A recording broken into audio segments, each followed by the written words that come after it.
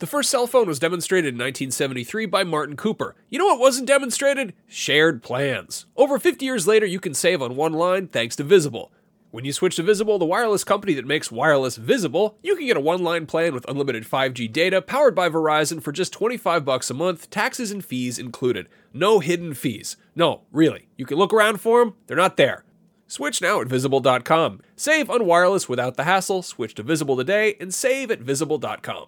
Monthly rate on the Visible plan for data management practices and additional terms. Visit Visible.com.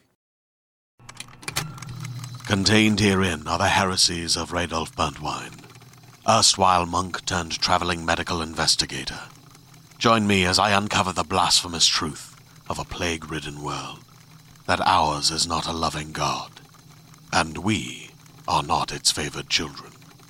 The heresies of Radolf Burntwine, coming January 2nd, wherever podcasts are available.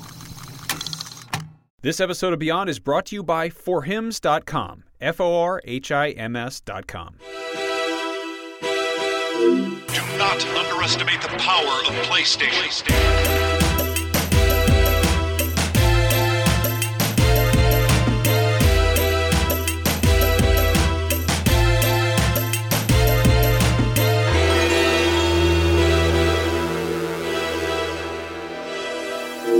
Beyond. Wow, that was in sync. Wow, That was wonderful. Beyond. Did it. Wow, Good amazing. Second time I just did it by myself. Hello, everyone. My name is Jonathan Dornbush. I am your host for episode Beyond 562. I am joined by Max Scoville. That's a good hosting over there. Keep it up. Thank you. And Brian Altano. I think you should be the host forever. Aw. You're a Jonathan, great vote. host. You're doing a good job of hosting on the show. I think you should just keep Let hosting. us take I a vote appreciate right it. now. Should Jonathan keep hosting the show? Yes. As the host. Oh, yes, can I agree. Can I also vote? Yes, sure, I get in say there. no. He's terrible. What? Yeah, he is. No, Well, I'll say 2 to yes. 1. We win. Damn it. Fine. I will right. host. Okay. Before I begin actually hosting the show, a quick reminder, this week's episode of Beyond and every week's episode of Beyond goes live at beyond.ign.com at 3 p.m. Pacific every week. You can catch the new episodes there, and then they're live everywhere else you're used to watching it and listening to it 24 hours later. So always make sure to come back to beyond.ign.com every Wednesday at 3 p.m. Pacific. Now actually back to the show. Exclusive. World premiere. Double kill. Embargo.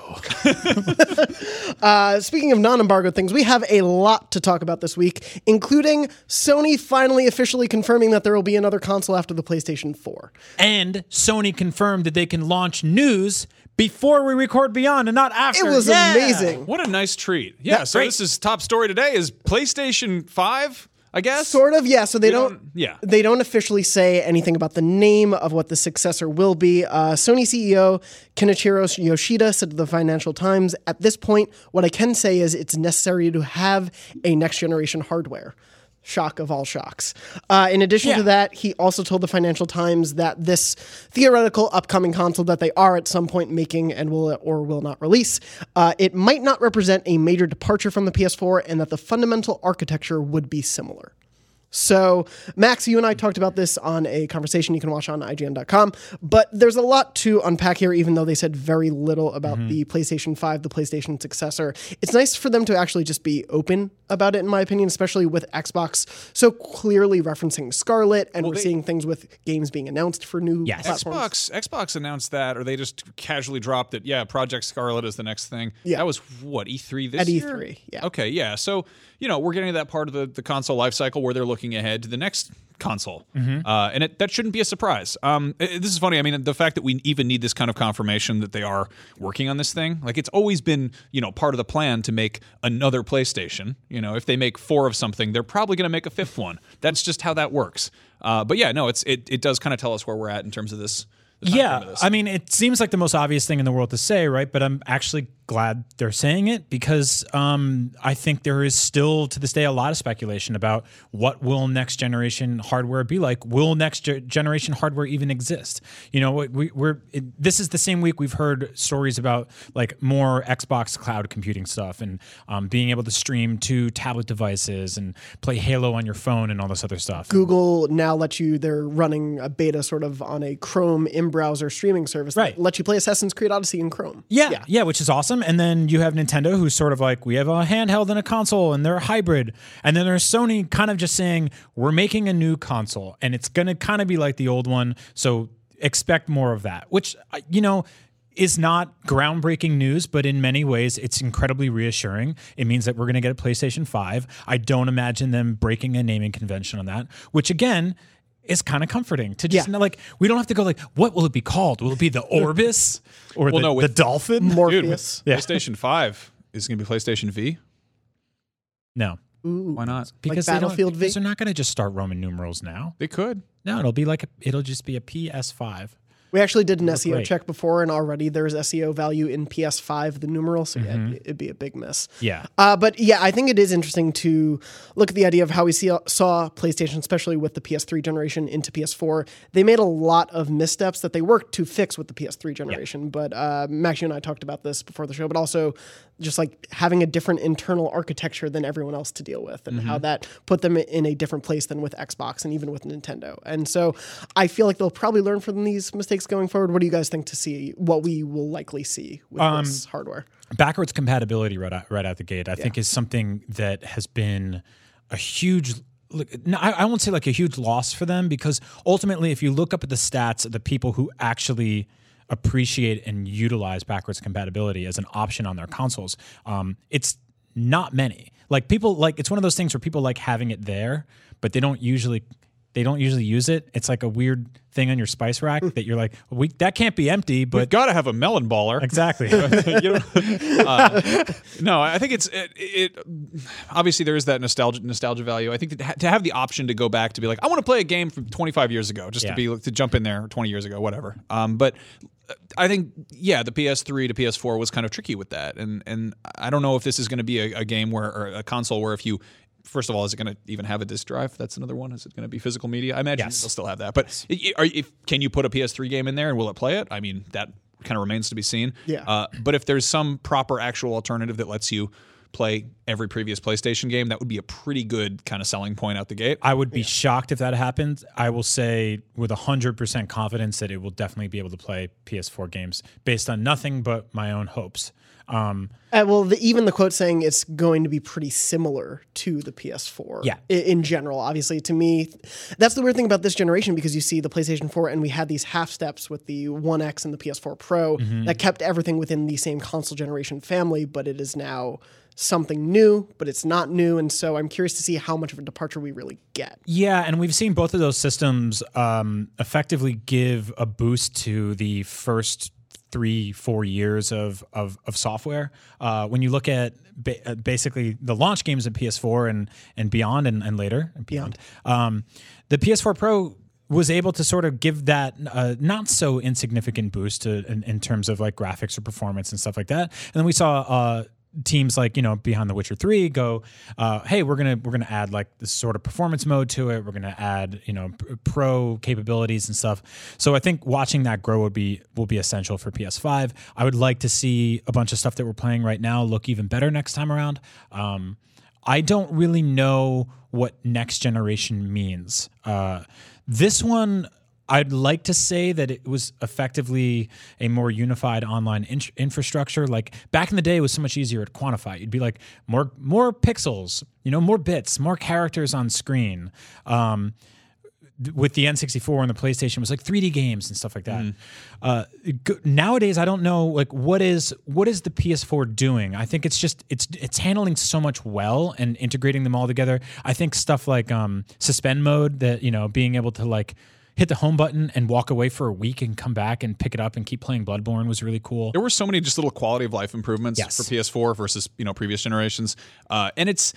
Again, like they got it really right. Yep. It's not they didn't if it ain't broke, don't fix it. Like, there's not a whole lot to do here, and I think a lot of people when they hear PlayStation 5, like, what are you going to have there? And a lot of people are like, oh, make it like the Switch, make it PlayStation 4's PlayStation VR is built in, make it backwards compatible with everything. But it's like, no, like don't shake it up that much. Like do something that's kind of like a competent and confident step forward that takes things that are familiar and refines them and iterates on them. I do think we'll continue to see this now, extremely vertical arms race between Microsoft and Sony in terms of who has the best graphics, who has the best X, Y, and Z.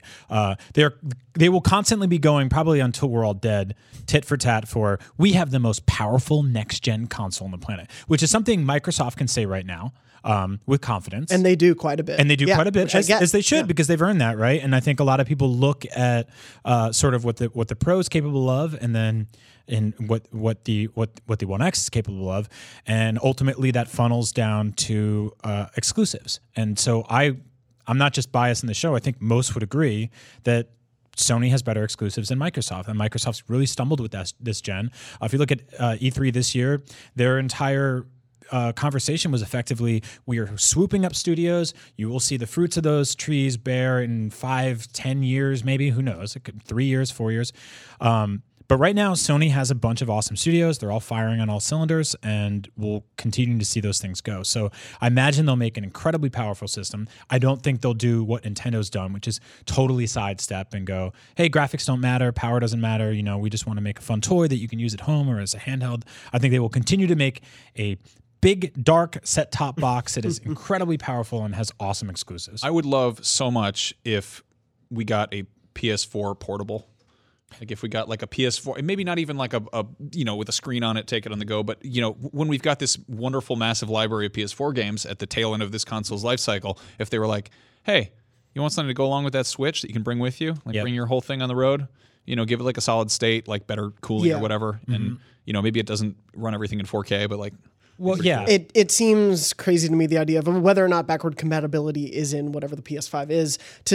As we're getting to the end of this life cycle, I think we will see things like Last of Us Part 2 and Death Stranding bridge that gap like we saw Last of Us 1 and GTA 5. Yep. But the idea to have God of War and Spider-Man and games like that stuck on this system for the rest of time would be foolish, especially when there is still so much life in those games. And we're seeing the issues with future proofing for not even just backwards compatibility, but just like archival purposes. Like when sort of the rights to a game evaporate, and we're like, oh well, nobody can play that. It's a pain in the ass. And here's the thing, though, and this I'm gonna catch hell for this because it's completely anti-consumer, but it's not in their interest to make these systems backwards compatible. Because if you look at this generation, some of the best-selling games this generation are GTA 5, Super Mario, or Mario Kart 8, The Last of Us, which I think the stats were that 70% of the people who bought a PS4 hadn't played it. And so you have a bunch of people jumping in for the first time. You have a bunch of people double dipping. And so if all of us here who bought, Red Dead and who bought The Last of Us and Spider-Man and God of War, we get a PlayStation 5 and those games are just there on day one. That's awesome for us, but they can make a whole lot more money doing the opposite of that, which sucks, and I'm not advocating for it, but I'm just saying that's what they're probably thinking if they want to run a business. Oh, sure. It makes total sense to say, hey, I really want to be able to take my copy of God of War over to the PS5, or we can charge you $25, and maybe things will be at a better state where they can be like, it's easier across the board to say, you bought this game, we're going to give you a discount on retail. I would appreciate that. Like if there was sort of I don't know, some way to even, I know Nintendo with the Wii U made its thing where if you bought virtual console games for $1, you could upgrade them to the Wii U version. They didn't really add anything significant, but it was there. Voodoo, which the Ambassador program with the 3DS. That was the 3DS. That was basically an apology certificate for anybody who was an early adopter. Yeah. There's Voodoo, which is a movie streaming platform that lets you effectively scan the barcodes of your physical media and pay a nominal fee and get digital versions of them unlocked in, for your library, for movies anywhere and stuff like that. I think all of those things are great. They really incentivize just being loyal to that platform. I think my question really comes in with how do you iterate on that controller? What comes and goes, right? I would have to say that the touchpad will probably disappear. I don't really think it's been effectively utilized. What happens with PSVR? You mentioned the Vita or basically handheld stuff. What parts of that hardware lineage goes along with them? Do they redesign the PlayStation Eye camera? Like, Oculus just launched the Quest is coming, which is cordless. A completely cordless VR solution. Yeah. And, we've been playing more VR stuff recently because there's been some really awesome stuff, Astrobot and others. That's still sort of a mess of snakes when you pull it out. So I'd like to see all of that get better and better and better and come along for the ride. Yeah, I'm very curious to see how they I think it will be sort of an improvement generation of refining what we have now and just making it better overall. Yeah. Quality of life stuff, user experience, and everything. That seems smart. I mean, they've come really far, and they don't want to. The whole, if you build a good infrastructure for games, you'll get good games on your system. Yeah. And then people will buy your system to play games on it because that's what it's for. And yeah. Speaking of good games. We don't know exactly what will be on this new system, but we can begin to speculate because that is what we do best here. And so Barrett, our producer, and I have put together a list of games that we think could be possible launch titles on PS5. And so I want to get a sense from both of you guys, from this list or anything else, how likely you think some of these games might be as launch titles for, or near, let's say, launch window, because that's such a popular phrase now, of the PS5. The first one that we put down, Horizon 1 Dawn, aka Horizon Zero Dawn sequel. They're going to do something bad with that title. It's going to be Horizon Zero Noon. Oh boy, I don't like that either. Well, Zero Dawn is the subtitle, right? Is Horizon the name of the? Well, so there was that weird confusion thing where pre-launch there was there was a colon and then they got rid of the colon. Right. So the title is just Horizon Zero Dawn. Okay, so if they made a sequel, would they have to carry all three of those words and then add new ones? Yeah. Horizon Zero Dawn 2.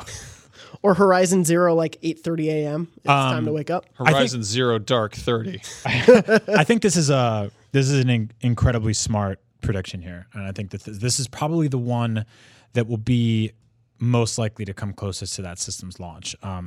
That said, Horizon's been completed for a couple of years now, and so they have to be working on something. And Guerrilla is one of the most talented studios in the world. That I went from being like they make pretty cool games to being like I'm in love with whatever they make forever because they are on a whole new level now. We haven't heard from them in a while, and we don't know. We know their engine's being used for Death Stranding, but that's not them working on something. That's them helping. Yeah. No, this seems like a very safe bet, and it's like they're clearly positioning Aloy as like this is a PlayStation mascot. This is this is now someone part of our stable, and I think seeing how successful Horizon was too. It'll largely depend on, I think, when the PS5 actually comes out. Yeah. When this will release in relation to it, but I think what do you think that game could do differently? Because that game was like so like just firing on all cylinders technically. Yeah. And it was also at the same time like it I'd say it's sort of its big revolutionary thing aside from doing so much was like the big sort of dinosaur fights and like, chipping pieces of them off, but the rest of it was like it had mechanics that were similar to something like Tomb Raider or just I don't know, little bits of Zelda. Like it was I would suggest like a sort of more geographically diverse landscape, but I don't know if you can get more than that. That game was basically Super Mario World. Like there was a fire zone, there was an ice zone, then they had like ice DLC. Yeah. Like they kind of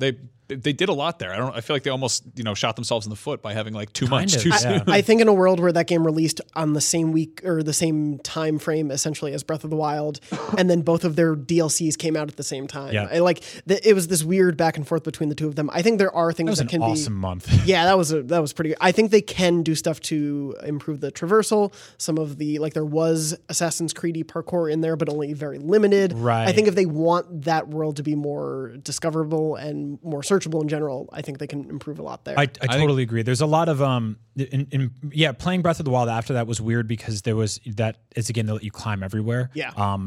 And Horizon didn't. It had very specific areas where you could do that, and then other areas where you kind of had to like glitch your way up a wall or a mountain. Yeah. I found myself a lot of times sort of just like parrying up the side of a like a rock face and being like, I got to the top, but I don't think I was supposed to do that. So you had there was taming in that, but I wonder if they'll do like kind of like here's your dedicated robot dinosaur companion or whatever. Like maybe give it maybe some new creature that's like your ally. That's your. Unlocking like a rideable robot pterodactyl would be awesome. Yeah. There wasn't really a lot of like aerial combat or anything. That's something you could throw into that game. And you fought enemies like that, but you couldn't really take control of them. Going aerial seems like a pretty good direction for that. Yeah. That or underwater. Good direction. Underwater could be. Yeah. Speaking of a couple other sequels, things that we could expect from PS4, in Insomniac 2, some Spider-Man 2. PS5. Wow, yeah, I did. It's been a long day, folks. It's been a long generation. Yeah, it has, and we'll soon be at the new one. Spider-Man 2 and or Ratchet and Clank 2. Ratchet and Clank 1, the reimagining came out 2016. Spider-Man's obviously been this year. Ratchet Clank was very good. Yes. I don't want to see anything but Spider-Man 2 from them right now. I want to see Spider-Man 2 as soon as possible. Get me Spider-Man. So like that newspaper guy. I have a feeling Gary Busey. there's room for both. I don't know if there currently is, but I think that when your game sells 3.3 million units in less than a month, you can ramp up your studio a little bit. And I'm hoping they're doing some hiring over there, and maybe splitting some teams apart. And some people are working on Ratchet and Clank 2, but I'm with Max. I want more Spider-Man. I mean, that is just. I don't know where you go with the second one. I mean, we've theorized in the show what we want, from everything from crossovers from our other comics to Maximum Carnage or whatever. There's tons to work with there. I think that would be a fantastic launch game. Oh yeah, and I think if not launch, that'll probably be a first-year title, hands down. That would be a great holiday following that. We talked about this, but they laid the groundwork. They built New York. Yeah. That's a pretty huge undertaking in itself. So to go back and maybe the processing power of the next gen hardware will be we've got way more people in the streets, just way more crowds. Yeah, we've added Brooklyn, Queens, just go nuts. That's the same thing with Horizon and another game that I'm going to actually jump to right now. But the idea that these Sony first party studios have spent all this time building these worlds, now they can do stuff with those worlds rather than have to worry about the architecture. So I'm going to jump to one of those, God of War 2. When do we think we see that? Do we think at launch, or do we think a little further out? I have a feeling that one's a ways off, but I also have a feeling it's being plotted and schemed in Corey's head. In Corey's head and others right now. Yeah. Again, and it's not just because sales numbers, because dumb things sell well all the time. But this is a beloved game. This is my game of the year currently. This is the kind of game that really stuck with me. These are really powerful characters. Where their story goes and where it could continue to go is so fascinating to me. And also, it's such a fantasy world that you really Spider-Man's a different one because you're we're back in Manhattan. What'd you add? Yeah. The buildings are taller. There's more people walking around. There's more newspapers on the floor. They added the Second Avenue subway. Yeah, exactly. They finally got that. So that's good. That's good to know. But it's a great New York, Joe. Or you bring them to a different city entirely, which doesn't really fit the character. Yeah. God of War is a fantasy world. You make a right and you're in a completely different area, and there's so many cool places they could take that. I want bigger boss fights, more cool stuff like that. Kratos is a Sony mascot and has been for a long time, and this sort of newest iteration managed to make fans out of people who weren't wild about his younger self, like us. Yes, me too. And it's an incredible, phenomenal game that also I think that it ended. It had a clear end. Yeah. And that was a wonderful kind of compact experience. And I would love a new story with this character going a new direction. Yeah. There's a lot to explore with that world, and I'm sure we'll eventually get there on the PS5, not 4. I said it right this time. Moving on to one that's a little bit of a curveball, but I don't think we're going to get Uncharted next from Naughty Dog after The Last of Us Part 2, and obviously I think we'll see a Part 2 re-release on PS5, but what about a new Naughty Dog IP? Do you think that's where they will go next after Part 2? And will we see that close in the launch window? I hope so. I mean, I feel like Uncharted until until a year ago was the Nathan Drake story, and that story's been told. And I wish Uncharted would just mean what the title of that game means, which means it's somebody going to somewhere where no one's ever been, or where people used to be. Yeah, for a franchise to be predominantly framed especially named Uncharted, that's like beyond. It has this sort of this endless sort of connotation to it. So there you go. Yeah, that's right there on the wall. Yeah, it's there. It's all over the studio. But no, Uncharted is it's everything out there. So for it to be framed about one dude and his 8 friends, it's kind of okay, it's maybe go nuts. I really liked what was it? The Lost Legacy? Yeah. I love that. Yeah. Now, what if we did that with brand new characters? Yeah, and I would love to see that. I think that I think Uncharted 4 was a little long in the tooth, and it kind of wore out its welcome for me. But ultimately, I loved the story they told with Nathan Drake. That world was gorgeous. There's so many cool set pieces in that game. But Lost Legacy was the first time I was oh, Uncharted can be pretty much any character doing this type of adventure. So I would love to see that. Gonna go through the next few a little quickly, but trio of Last of Us Part 2, Death Stranding, Ghost of Tsushima, essentially the games that we know about from PlayStation but don't have release dates. Do you think those will be launch window-ish sort of re-releases, or even just move to PS5 at all? Very safe bet. Yeah. I mean, I think that, how close those games come out to that being, I feel like it's very likely that there will be 6 months, maybe less, between the release of at least one of these games and the PS5 coming out. Yeah, I agree. I think Death Stranding of those three is the one most likely to get kicked to launch window of PS5. Last of Us 2, I imagine, will definitely happen on PS4. I feel like it's just something it feels like they locked into. It's also like they have, like, there's no one really checking on Kojima to be like, are you ready? You done? Like, he's making art, which is awesome, but like he doesn't have, not I'm saying he should, but there's no Konami above him being like, put the game out. It's due Q4. I think there's more of that than we think. You think so? I think so. Also, the fact that Mark Cerny's working closely with him, and that's the dude who architected the PS4. Yeah. I think that maybe there's some stuff under the hood with Death Stranding we don't fully know about yet. Totally. He's talked a lot about sort of how he wants to, like, there's no name for the genre that this is. I think that there's something, again, I'm one of those people. I've got my theories about Death Stranding. I think that it does some stuff that's like, that plays with how we play video games, you know, and I think there's going to be something to call it multiplayer. I feel like would be almost like a disservice, but it's got something there that maybe could have new bells and whistles if it was on a new platform. Yeah, makes sense. I think there's a lot there, especially given the rollout of information or lack thereof about the game. I think there's a lot to surprise us there. Two more I'm going to end with. Bloodborne 2. Yes. Thing everyone has wanted for forever. Are we going to see that on PS5? Maybe not at launch, but are we going to see that at PS5? No. Ooh. I don't think we'll ever see Bloodborne 2. I really don't. I think we'll maybe. You're so sad. No, really. You look so upset. Well, okay. I'll put it this way: if I tell myself we will, then I'll be disappointed until I'm dead. What if they call it Super Bloodborne? Great, sold. No, I would. Bloodborne. I would love like an actual definitive remaster of that game, because that's a game that never even got a pro patch, and it's like.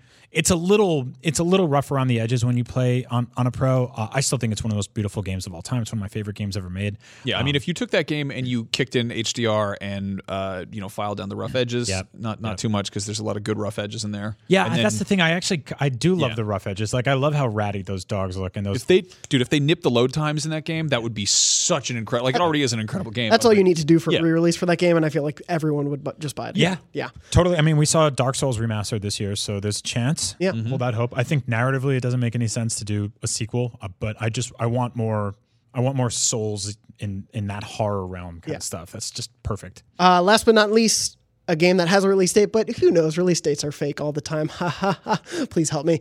Kingdom Hearts 3. Is that going to be a PS5 launch title? Is it just going to get Knack 3? Oh, I know. I was rushing for time a little bit. If we can spend 10 more minutes on Knack 3 if you want. Kingdom Hearts 3. Yes. There's no universe in which they do not re-release this game on the next gen and the next gen after that, because they've spent how long developing it? It's been a while. Yeah, they're getting their money on that one. Was it last week that they announced that they're putting every previous Kingdom Hearts game on a new? We'll get to that, Max. Don't you worry about that. But before we do, and a few other topics on Beyond, we're going to take a very quick break.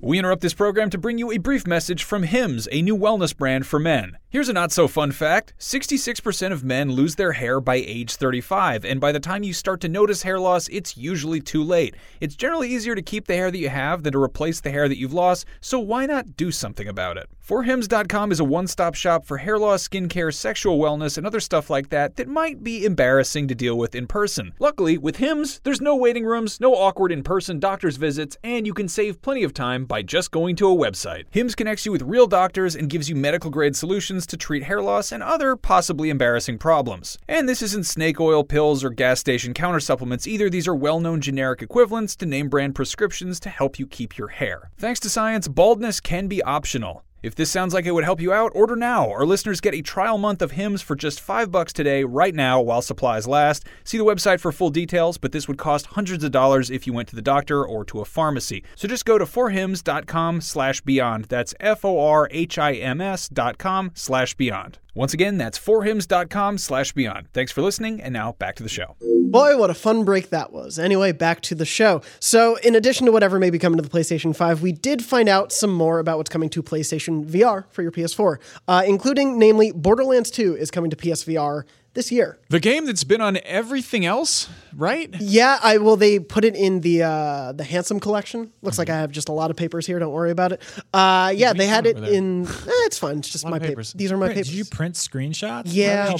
Why did you print it highlighted? That was an accident on my part because it's. I didn't know you could even do that. That's weird. Highlighted it and then print. Okay.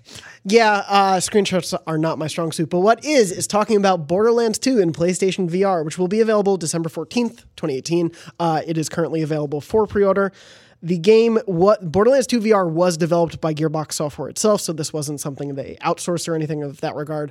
But you're essentially getting the fully functional game that you'll be playing in VR. That's crazy. Yeah. Also, why this year? Right? There's so much happening this year. This is awesome, but maybe just give it a few weeks. This is right before Christmas break. This looks kind of great. Yeah. Like I don't actually like Borderlands, but like this looks more fun than like it looks like it's arcadey enough, and that I don't know. It's kind of appealing to me. It makes sense in VR. So do we know sort of how this works? How are they handling movement? How they're like? I assume you have the option to just go free reign, right? Yeah, so I don't think they've given all of the information for it. There won't be, for reference, co-op play. This will only be single player. There goes a lot of people's excitement for that. Yeah, but it will also include the new, of course, BAMF, aka Badass Mega Fun Time System that slows down time temporarily to let players set up their next attack. Obviously to compensate for VR movement. So VATS. Yep. It will both use the PlayStation Move and DualShock 4 controllers. So you will have that option to play it normally as a game you would just be sitting on your couch, or if you want to get more involved with it, you can play it with controllers. the clown nose. Yes. You play with the funny gun? Let's see. The aim. Yeah. Yeah. The yogurt-covered pretzel? The frame. Announcement, I don't have it said down here. It does look like a yogurt-covered pretzel. Or white chocolate. Or a giant headphone earpiece. It will have the point and teleport walking method in it. Okay. Which is, I think, why that BAMF system is included to a lot, for the fact that when you're having 30 enemies shoot at you, you can more easily compensate for that. Which explains why you wouldn't have co-op, because you'd be constantly slowing down each other's worlds. Yes. Yeah. That would not be great. The base game is still essentially the same game. You can play as one of the 4 standard Vault Hunters from it. Skill trees have been modified for all 4 characters to include BAMF time upgrades, so this will change all of their skill sets somewhat. The game will be available for $50. And it is currently available for pre-order, and you get a free, or not free, pre-order dynamic PlayStation theme. Oh, cool. But yeah, in addition to this, Tetris Effect, still launching November 9th. It's now available for pre-order and at a discount. Sony also announced there is... I can't wait for that, by the way. Yeah, that's one of those ones where you're like, Tetris, I can play that on my phone, but it's like, this is Tetris by the guy who did Rez, right? Yeah. Like, yeah, that's... Yeah. Yeah.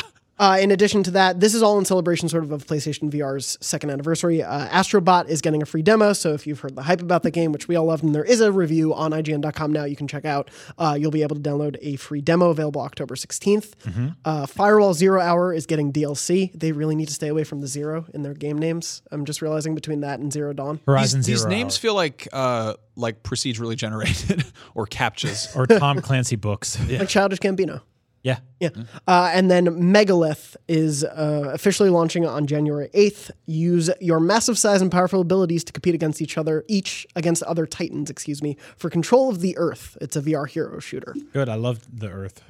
So What if I don't want to, huh? then you could just let it die. You don't have to. It's Yeah, optional. that is an option. You just lose the That game. seems like an awful lot of responsibility. No, thank you. I'll sit that one out. So I do want to, on the one hand, ask in general about Borderlands. We were talking about it a little bit before. Will either of you at least give it a try? I assume, even though you're not a huge fan of Borderlands.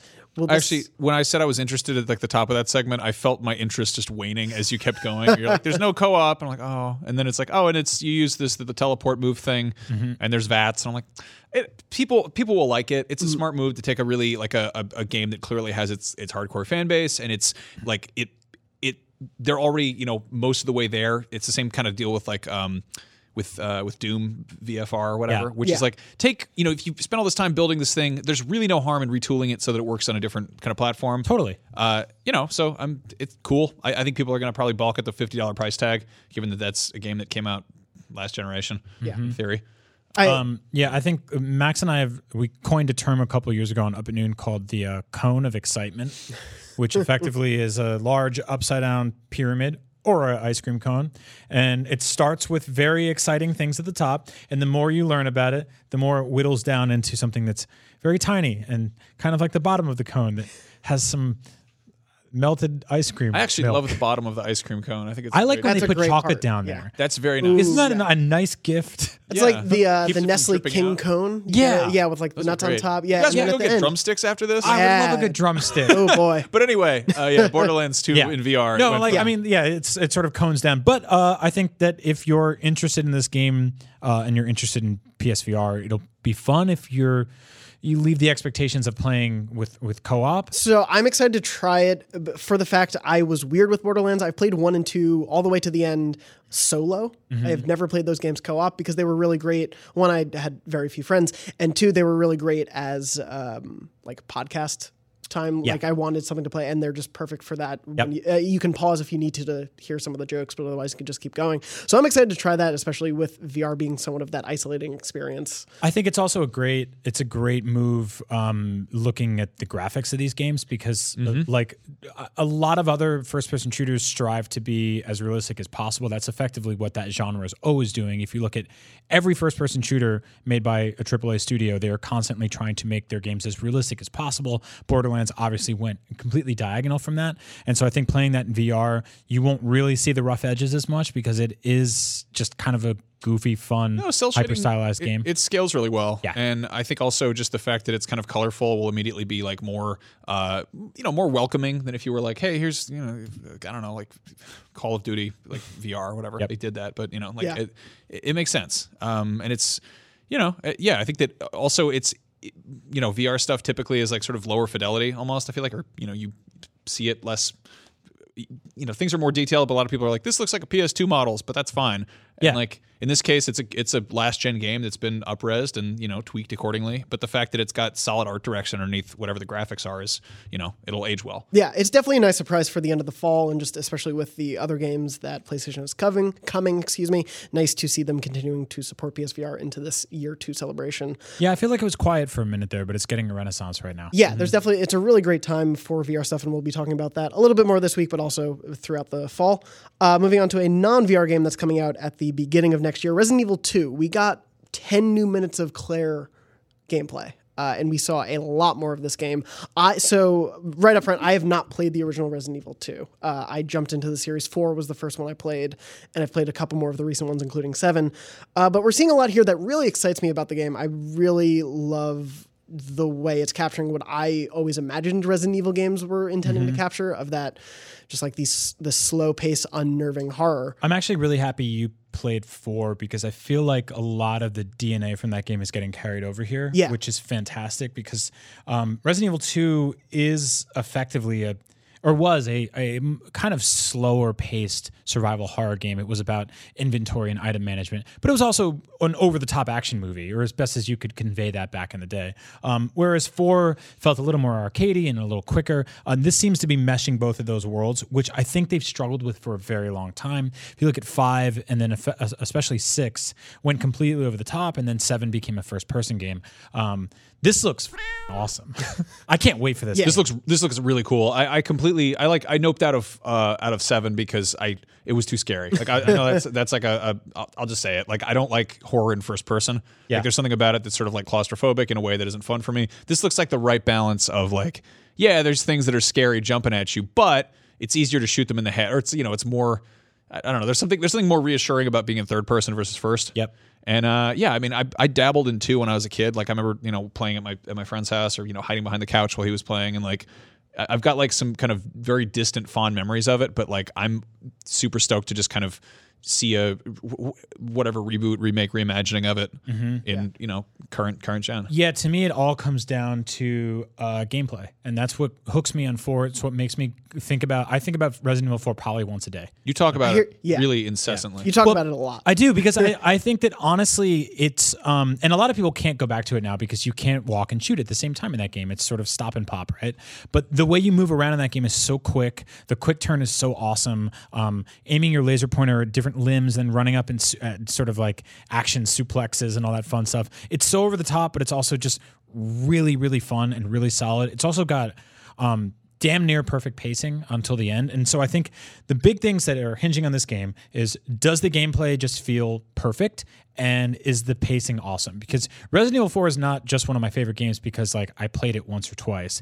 It's one of my favorite games because I can play through it in 10 hours in a couple sittings, and then I've done that 20 times. Like, it's the kind of thing that, like, if it was 10 hours longer or 20 hours longer, I was talking about that with Andrew Goldfarb the other day about how I really love Super Mario Odyssey, but I don't think I'll ever play it again because, like, going back and collecting hundreds of moons sounds daunting. But playing a 10-hour, story-driven game like this is something I'll do a lot. And what I love about Resident Evil is historically and classically, they inspire you to play through them multiple times because you unlock costumes, you unlock hidden weapons that give you, sort of infinite rockets and stuff like that. They get you to try to play and beat the game in less than 3 hours or 5 hours or 10 hours or whatever it is. It's what the original RE2 did, and it's what I hope this one does as well. I can't wait for this game. I can't wait to see like the goofy costumes, like all the kind of add-on towards the end stuff. Yeah, we're actually already starting to see some for this game. Did they do that for Zero or for Biohazard 7, whatever, the last one? Or was it mostly pretty straightforward? I don't remember because it was first person. Yeah, you can't really have like a costume can't have like a suit of armor in first person. Yeah, I mean that was like one of my favorite things about 4 is when you beat the game, you unlock either like this weird pop star girl outfit for Ashley, or she wears a full suit of armor and nobody can pick her up, or Leon dresses up like a 1920s gangster. There's so much fun stuff there. Like Resident Evil 2, I believe when you beat the game, you could play as a giant chunk of tofu. Like they're just so weird. Yeah. That's the best. That's yeah. Like they're horror games that occasionally remind you, we're made by like quirky Japanese dudes and we're having a good time here. And that horror's weird sometimes, man. We need to have fun sometimes. I agree. One thing I do want to know, especially from you, Brian, especially as a huge Resident Evil 4 fan and someone who's looking forward to RE2 so much, do you think there's a world where RE2 can surpass RE4? Oh, man, I hope so. The thing is with RE4 for me is so much of it is hinged on nostalgia. Like I remember the first time I got the demo for GameCube, which was on a disc back then. I played through it like 100 times, and the first time I heard that chainsaw guy revving in that first town, and he chopped my head off, and it was just I screamed at my television. Like that's what I'm looking for here. I hope there's something that thrilling and that fun. And again, like I said, if you can make the game so I want to replay it a bunch of times, and just the game feel is there, the aiming, the quick turn, just snappy, fast, sharp movements, all that stuff. I hope that's there. Keeping hope alive. There's a world. It's okay if it's not as good as one of my top 3 favorite games. I was going to say you'll be okay with that. Yeah. This seems like a very safe bet. Like this, based on how the last one went over, it seems like Capcom is like steadily kind of getting back on track with the series. Yeah, it's nice to see that renaissance for something that I think a lot of fans did feel had gone so off the rails. Yeah. And it's interesting to see that within the context of you're seeing how these new takes on Resident Evil 7 and 2 are juxtaposed against, say, like Fallout 76 right now. And we're seeing these beloved, long storied franchises trying something new or digging back into their past to try out an experiment. Yeah, and sometimes it works and sometimes it loses you, and it's tough. It's tough to be a Resident Evil fan, man. Like I've been there since the start, and there was some weird turns. Like there was that, first person shooter, and then there was like a bunch of like sort of on rails light gun games for the Wii, and there's the Game Boy version and some DS ports and stuff like that. And there's so many Resident Evil games. There's so many Resident Evil games, and 7 even like the reason I brought up pacing for the 2 remake.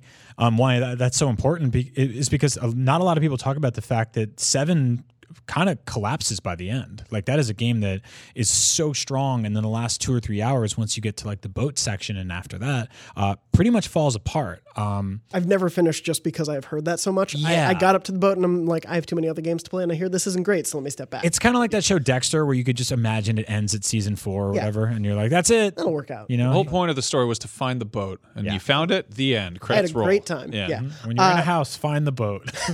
We still have a few months to go before Resident Evil 2 comes out, but even as someone who is only occasionally excited by the RE franchise, I think this looks like a really awesome entry, and it's so nice to have it early in the year. They got great jackets in those games. They really do. Really good jackets. Yeah, fashion is important in games. We don't talk about it enough. But we're not going to talk about it right now, unfortunately. We are going to talk about, very briefly, the games that are coming out this week, provided wonderfully by the PlayStation blog every week. Of course, the big release this Friday, Call of Duty Black Ops 4. We haven't gone hands-on with that game quite yet in the full release version. We will have plenty of content on IGN for you about Black Ops 4, so fear not in the coming days. In addition to that, things like Disgaea 1 Complete are coming out as well. Disgaea right here. This guy. No one likes that. If you like Disgaea, you probably probably hate that joke. Yeah. And if you like it, you'll also love this friggin' guy right here. I spent 4 days in New York. No one said that once. I was very I'm disappointed. walking here. Yeah. I may have shouted that at someone just I to get a witnessed one reaction. of those while I was out, yeah. It's pretty bad. Mark of the Ninja Remastered is also out this week. That was a great XBLA game from the 360 generation. If you haven't played it, I highly recommend it. Haven't tried the remastered version just yet. And also this week, speaking of PSVR, there's Home Sweet Home and also Evasion. I got to play a little bit of Evasion. Have you played any of it, Brian? No. So Evasion is a first-person shooter. There are a few different movement options in it. It's essentially the enemies that you're fighting are all bug-based. So they move a lot in sort of, I think it's used a lot in VR, but like this bug-like group pattern, very like Galaga-like old school shooter. It just happens to be awesome. a VR game. So you can pick up on the habits of those creatures while you're fighting through. I only played 1 or 2 levels of it, so I can't speak to the whole experience if it gets sort of a bit too repetitive or anything, because the levels I played largely were fun shooting galleries on this space planet. But there is co-op that you can do, and there are different classes, so you're able to mix and match abilities and everything. What was really fun about at least the control of this game, again, can't speak to the full thing, but while you're shooting, you essentially weaken your enemies to a certain point, and if you're watching the video version, you may see some of it in the footage. There is a sort of yellow pickup that will come towards you. You can get that pickup before killing them by essentially tethering your gun to them, and then you whip the power up out of them, killing them in the process. Wow, that rules. And so Very, what is it, Bulletstorm? yeah, it's definitely a bit like Bulletstorm, and it's just really satisfying, especially when you're using the aim controller, because you have that gun in your hand, and then you just whip it back, and the power up comes to you as you do that. So it was a neat little movement thing. I don't know if the full experience will hold up necessarily. I've seen some people like it, some people have some middling criticism of it, but at least there's some really cool movement stuff going on there. They've also tried a bit. I got to speak to the devs in terms of movement wise. The person handling a lot of the VR movement gets motion sickness. So their baseline was like, can I play this game in VR? And so they have a few different movement modes. They obviously have the quick step teleport sort of thing. You can just move naturally. They also have a thing that puts blinders around the screen. Oh, cool. So as you're moving, essentially the outsides of the screen go dark so that you have a bit. Seems like a very considerate game. Yes. Yeah. I appreciate how much of a video game this is. Yes, you know? yeah. This feels like a natural progression of stuff that was like in arcades in the 80s and 90s. Absolutely. It's not trying to hide that too. It feels very much like, go through this level, try to kill as many guys. You eventually will get to a place and it's like, save these 3 beacons by taking on the 50 enemies that come at you. And so it is very wave-based. You're just going to be shooting at a lot of guys, and I think that'll really determine the longevity of the experience for you, but playing for at least 2 levels, I had a lot of fun with it. Cool. And it's very cool to see, like we were saying, a lot of continued VR support throughout these fall months. No, anybody grabbing a PSVR headset at this point, like they're falling into a huge pile of games, which is cool, you know. And it's a lot of them have demos, Because and they can't see. yeah, be careful about those cables. You might trip and injure yourself. Seriously, it's really hard to get those cables across my living room apartment. Anyway, moving on from what's coming out this week. Coming out next month, apparently, for PlayStation Plus. Want to touch on this very briefly before Max will be gone for a couple of weeks, so we need to make sure he can get some time in to talk about this. We talk about this real quick. Yeah, a couple PlayStation Plus November games were revealed extremely early, accidentally, on Sony's website. The official PlayStation Plus page noted that, assumably, the PS4 2 entries will be Bulletstorm Full Clip Edition and Yakuza Kiwami. This is a Max Scoville last month. This is like a goddamn birthday present to me. This kicks ass. Okay, first of all, Duke Nukem. First of all, Duke Nukem's in Bulletstorm. I played like a demo of Bulletstorm when it first came out. I want to get just day drunk and play that Duke Nukem stuff because I know that it is like it's going to be a hot trash and a good time. On the other hand, Yakuza Kiwami, you don't have an excuse to not play that game. Play that game. Play Yakuza Kiwami, for the love of God. Should that be my first Yakuza game? Yes, it's totally fine to start there. Some weird pedantic Yakuza fans will point out that 0 is a better starting point. They're incorrect. I disagree. You can play either first. But the good news is, if you play Yakuza Kiwami and you enjoy it, you can play its immediate successor, Yakuza Kiwami 2, which is a completely updated brand new game on the new engine, and it's a ton of fun. I highly recommend that one as well if you enjoy the characters and situations introduced in Yakuza Kiwami. It's a goddamn good time. But Max, how much will it cost to get into Yakuza Kiwami this November? It's only free. It's on PlayStation Plus. Just download the game. Just play it. Just beat the crap out of these guys. Just go nuts. Use rush combos. PlayStation Plus isn't free. What should I do? I don't know, man. So you're supposed to say steal $60 from somebody. Yeah, go out in the street, beat the crap out of some street punks with a parking cone and a bicycle. Don't do that. Use violence to solve your problems. No, we do not advocate that here. Oh, no. Beat the crap out of these guys. No, but seriously, if you got PlayStation Plus and you haven't played Yakuza game, just grab this one, give it a shot. This series consistently hooks people in ways that they don't expect. I keep recommending it to everybody. I've been, I just wouldn't shut up about it for months. You're still on the road Because no one will tell me which game to start with. I told you, play Kiwami. And then I've been there everybody too, else but in the comments said 0. You can play it. Everyone in the comments, yeah, they say 0. Okay, I'm going to start with Kiwami. Start with Kiwami. If you like it, you can basically go forward or backwards. You can immediately jump into 0, which is like a lot of the same stuff but bigger, or you can jump forward to Kiwami 2 and play that. But no, I'm super stoked about this. I'm going to be gone for most of the rest of the month because I'm going to be on my honeymoon in Japan, visiting the streets of Kamurocho and Sotobori. I'm going to beat the crap out of people with bicycles. It's going to be great. I'm just going to I'm not going to do. We would like you to come back. No, there will Please be no don't do that. violence. Yeah.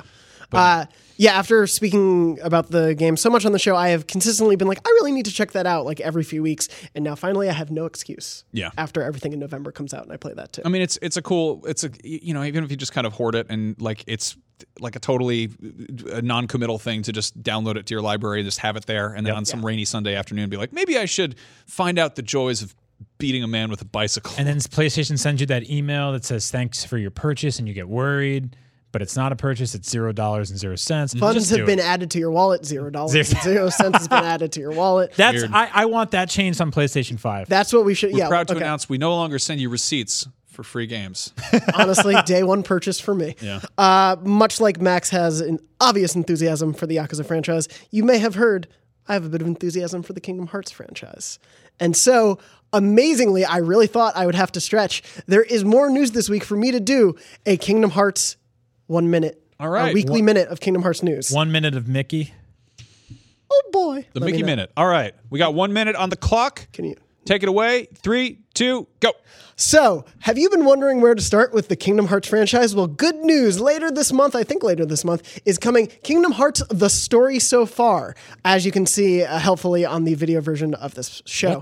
If you were wondering what to do about Kingdom Hearts and you're a PlayStation 4 player and you haven't bought 1.5 and 2.5, because that sounds weird, and why would I buy 2.8 if I haven't even bought 1.5? Where's 1? I don't know what's happening. Good news. You can buy all of them together at once. Yes, that's right. Kingdom Hearts The Story So Far combines all of the games and the games that were turned into just basically cutscene compilations in one package. You will have no excuse to be like, where do I start with Kingdom Hearts? It's literally just going to be all there in this one thing. How many just games? buy it. I believe if you include like the compilation cutscenes, it's like 9 games or so. Name them.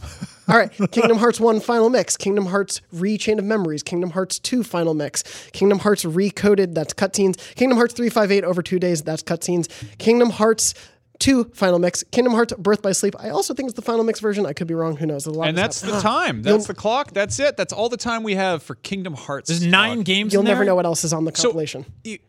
How? For reference, you can finish. You can yes. finish. Though obviously this is a PlayStation show. Kingdom Hearts 3 is coming to Xbox One and PS4. This compilation is only coming to PS4. It is not coming to Xbox One. Yeah. Man. So if you are an Xbox owner and you've never owned any of the systems these other games have been on, you're going to be jumping in. How will they ever catch up with everything? The Kingdom Hearts Story So Far by a PlayStation 4. It's probably going to be on sale this holiday. So I got to ask, how long do you think that would take to play all those games, all 9 games? Well, so especially if you are like on a time crunch and you don't want to watch the cutscene compilations and you don't want to do some of the smaller side games. I'm saying if you sat down and you played those start to finish and you didn't skip the cutscenes and you really just... It's the 7 plus carry the 14.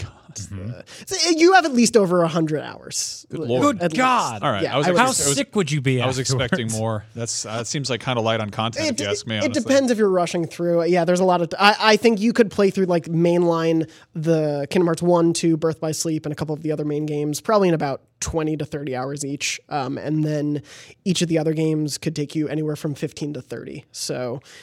that'll adjust. You're probably looking at least at 150. I was going to say, that's a lot more than 100. Yeah, I don't know how numbers work. That's like 300 hours. I'm so happy you like Kingdom Hearts because it means that I don't have to.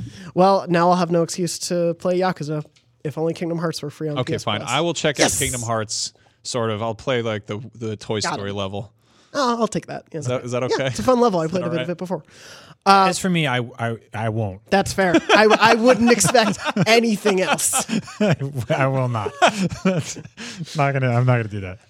Well, I'll play the Yakuza Kiwami though. That Yeah, sounds that's like a good time. I got 50% of you with that, so that's fine. Can you beat up people with a parking cone in Kingdom Hearts? It's all big TBD? keys. Who knows what's in Kingdom Hearts? Or is 3? it Just big keys. You got big keys, yeah. Don't say that. Big keys. I'm not going to say that phrase anymore. What I am going to say is we're moving on to a quick segment of Rapid Fire, where All we right. answer questions from the Beyond Facebook group, which is facebook.com/groups/podcast beyond. If you haven't joined that wonderful group of people, please do, and you can ask questions every week, of course, about the show. The first question that we have from Steve Barron, ribs or wings? Wings. Wings. Wings. Yeah. Ribs are great, but like that's like if you got to pick one, you can do way more with. There's way more variety from wings, and Yeah. also ribs are like they're like a sometimes treat. I had ribs for dinner last night because I went to Costco, and when you go to that like the weird rotisserie hut they have by the meat section in Costco, there's rotisserie chickens and then there's ribs, and then like there's 70 rotisserie chickens and they sell like 14 a second, and there's like 6 things of ribs and no one really buys them. And last night I bought them and I asked my wife, I'm like, "Do you want some of these?" And she's like, "No." And so I just cut half a rack of ribs and I like put it in the oven for a few minutes and I took it out and I just had this large sheet of bones and fat, and I just started gnawing on it like an old wolf. And I was like, "Hey, the next time I go to get these, tell me to stop." The thing about ribs is that you have to floss afterwards. Yeah. No matter what. Yeah, And you're a wreck. you only sometimes get like chicken wings stuck in your teeth. But like ribs, that's not even that is a part of the deal. When you get those great fall off the bone ribs, that's amazing. You know, the ones where you walk by them and they're like, "Oh heavens," and they collapse. Oh dear. Those are the best. That's the exception, not the rule, though. My girlfriend and I ordered wings 3 nights in a row 2 weekends ago. That's a damn good time. Yeah, it was pretty great because we found some really good honey mustard wings. Speaking of Costco, I've been in a 2-month long battle with my wife because they only sell chicken wings there in like in a bag that would be described as what they use to fill lawn leaves. And it's enough wings to kill a party of people. And she won't let me buy it because it'll take up a whole freezer, and I keep trying to get it. And one day I'm going to drive there in the night by myself and fill our whole freezer with chicken wings. I got like an idea. A crazy man. You should buy it. I can keep it in my freezer, and I can bring love you, I that. can bring you bags of wings every day. We'll invite Greg Miller over. He can do that thing where he sucks on the way. It's amazing magic, that man. It's magic. It's creepy, but Yep. it's magic. It's creepy magic. Nick Jackson asked, going back to Resident Evil 2, if I was scared by RE2 the first time round, am I likely to feel the same or worse with this updated version? Having not played the first version, I'm going to say yeah. I don't know. I mean, you were probably a big baby back then. That was a long time ago. Maybe he you're was grown a up baby. now. Are you still 12? Like I don't. Yeah, I was. If you are, can science study you? Because that's amazing. That's You've a been pretty 12 impressive. for a long time. It's not even a Benjamin Button case. That would be a Nick Jackson case. That would be very good for him. Yeah. Nick Jackson, the person who asked the question. That would be his own case. Oh, yeah, okay. Anyway, I don't know. It's weird seeing because this is a Facebook thing that's just like printed out. But I don't know if this is the Nick Jackson that I know or a different one. But if this is the Nick Jackson that I know, hey Nick, It's an incredibly rare combination of names, too. Yeah. No one has either of them at all. There's no one named Nick. Ryan Conrad asks, what is the dream remake game from a Sony platform where they can remake it but change it up like Capcom with sort of the RE2 treatment? Oh, Ape Escape. man. Metal Gear Solid.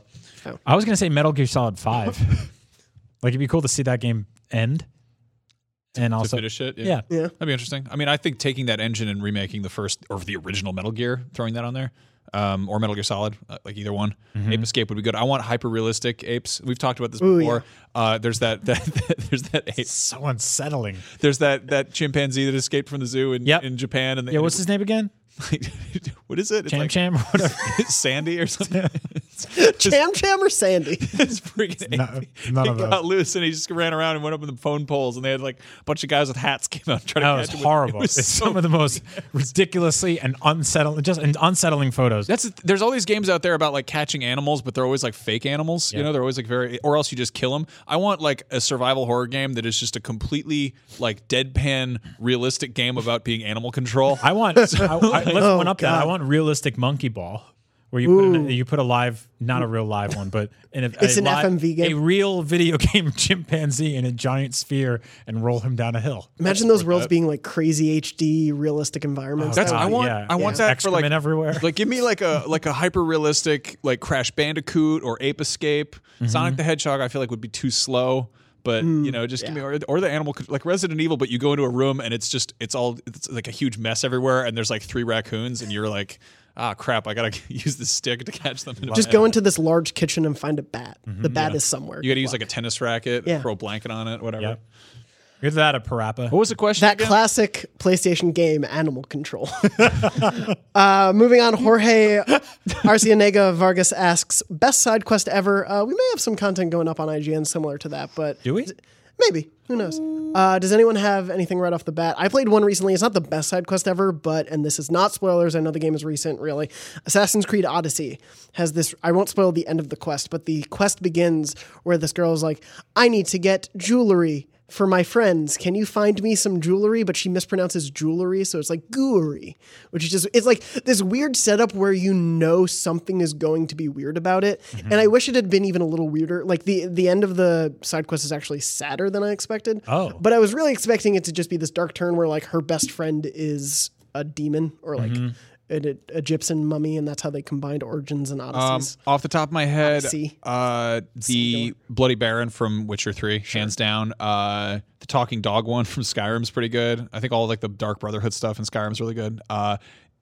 It's a long list of them from Yakuza. There's one where you wind up fighting a bunch of dudes dressed like babies in diapers. There's one where there's a horny guy in his underwear. I forget what you have to even do with him. There's numerous ones where you have to bring toilet paper to people who are stuck in the bathroom, or they have to get them clean underwear because they crap their pants. Recently, there's a great one in God of War where the boy's like, hey, there's this guy that can do some magic to bring back mom. And you're like, okay, we'll give that a shot, but it's going to be bullshit. And then you go and you fight all these people, and then this guy shows up, and he tries to bring his wife back, but she turns into a demon and kill her. Yeah. And then Kratos is like, see, you idiot boy. And he's like, I'm sorry, I really screwed this up. That's a great one. Also love the Flute Boy in Link to the Past. Oh, yeah. And he turns into a tree. It's so terrifying. Barrett saying Mad Hatter in Arkham City. Oh, that's a really good one. Yeah, that's a good one. I think that was one I just stumbled upon randomly. I think I don't know if that's how it happens for everyone. I wasn't really on the internet back then, but it's just kind of like you accidentally ended up in this really trippy environment for a second. Yeah, that a lot of the side stuff in Arkham felt like a model to me for. That was the thing I wanted superhero games to take away. It was like, this is how you can incorporate a lot of villains in a smart way. The Vault and Fallout where everything's like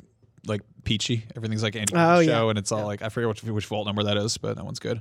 I think there's Vault 75, or someone was doing the math.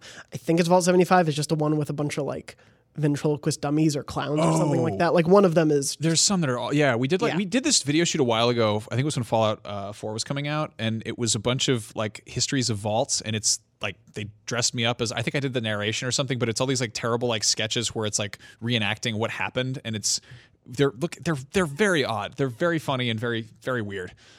Last question, last but not least, Jacob Meyer asks, opinions on the Weezer Africa cover. That's Jacob, not me. Personally, I'm not a fan.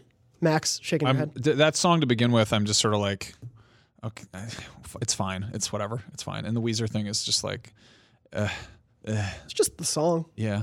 Yeah, nothing crazy. I'm fine. It's fine. It's fine. If you like it, that's great. It's the pumpkin spice latte of music. Like you can have it. It's cool if it brings you joy. I'm not going to try to ruin that for you, but Brian, would you ever do a Weezer Africa cover? Cover of Weezer doing a cover of Africa? Hard pass on that. Fair enough. Good. Well, I can think of no better way to end the show with that enthralling discussion about Weezer's Africa. Chicken wings! Before we go, a very important announcement. As you may have noticed earlier in the show, we did a tally of votes. We took the votes. And the votes are in. The votes are in. I am officially the host of Beyond. Woo! Yeah. There was a joke at the beginning, but I am actually officially the host of Beyond. Yeah. Going forward. And if you don't like it, that sucks. I don't care. We don't care. We don't care. He doesn't care. He doesn't want to read that. Just... Like I care about being host. Yeah, I don't get any. No. Just be nice about this, please, for the love of God. It's when I took over the show, hosting the show a million years ago after Greg. That was miserable. Getting all the people who were like, Greg and Colin were better. Bring Greg back. Where'd Greg go? Scoville sucks. It's like, it's horrible. Like, if you don't like it, go pursue something else. There's no shortage of podcasts out there. Jonathan is phenomenal at this. He's really, really good. Thank you. So please support him. Give him a chance. Let him find his footing. Let him work through whatever messy footing there is. But Kingdom Hearts began long ago.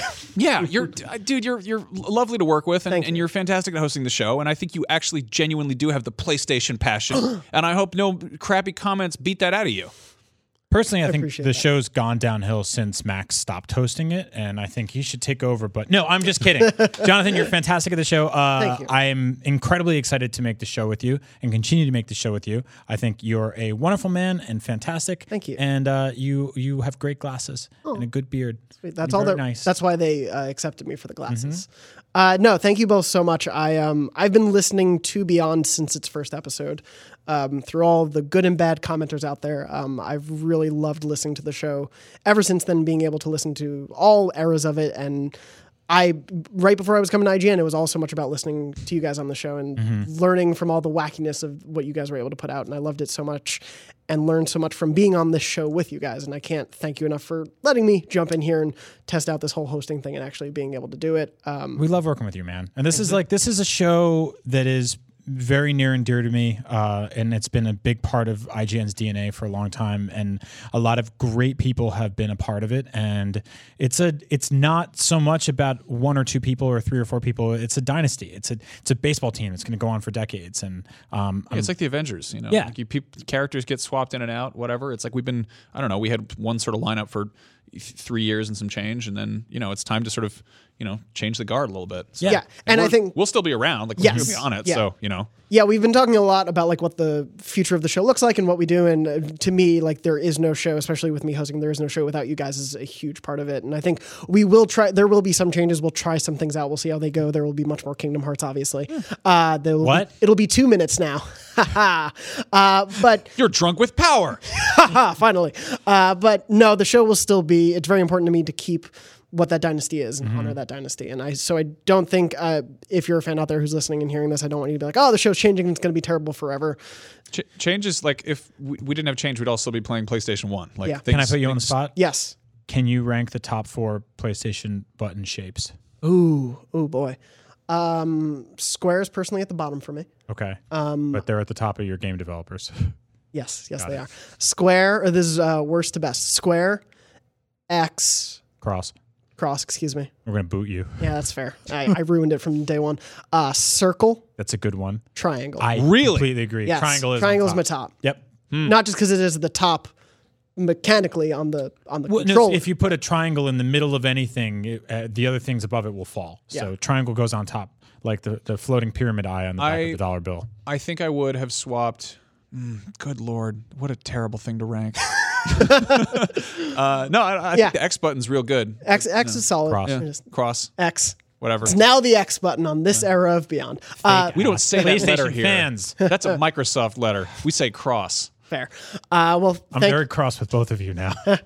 Well, thank you guys both so much again for welcoming me into this family of the show and for being here as we embark on many wonderful more episodes. Yeah, of let's Beyond. make some cool shows. We got some other changes on the way too. Some nice things. Yeah, good yeah, things. some more stuff is coming, so look forward to that So pretty there's soon. a pigeon hidden in this episode. Can you spot Where it? could he That's weird. or she Where's be? where This is no. Can you find that bird? Don't show me. I don't have the pigeon. The pigeon was inside us all along.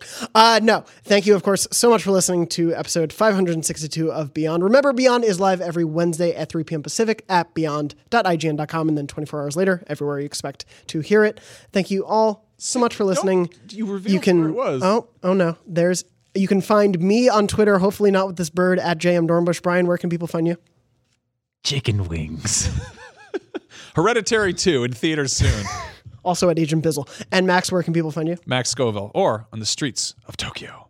Oh boy. Seriously. Anyway, thank you all so much for listening, and as usual, Beyond. It's Barrett. He's excited Beyond. about the bird. Hey there, this is Justin Bartha. I made a funny new podcast, King of the Egg Cream. It has the greatest cast in the history of podcasts with actors like Louis Black, I'm torn by my feelings for two women. Bobby Cannavale, You can eat it, or if someone hits you, you can put it on your cut. Melanie Linsky, I wonder what these marvelous things are that look just like boiled chicken feet. Jason Ritter, I can break things and pick locks and kill people. Michael Stuhlbarg, The whole point is to inspire people that they should make themselves better. Ari Grainer, No, don't whet its appetite. What are you, an idiot? me, Justin Bartha, That's not just any egg cream, that's a Lemke's special. and all narrated by the hilarious Richard Kind. This is the story of Harry Dalowitz and how he rose from nothing to become New York's King of the Egg Cream. So if you like funny true stories, come listen to King of the Egg Cream, available wherever you get your podcasts.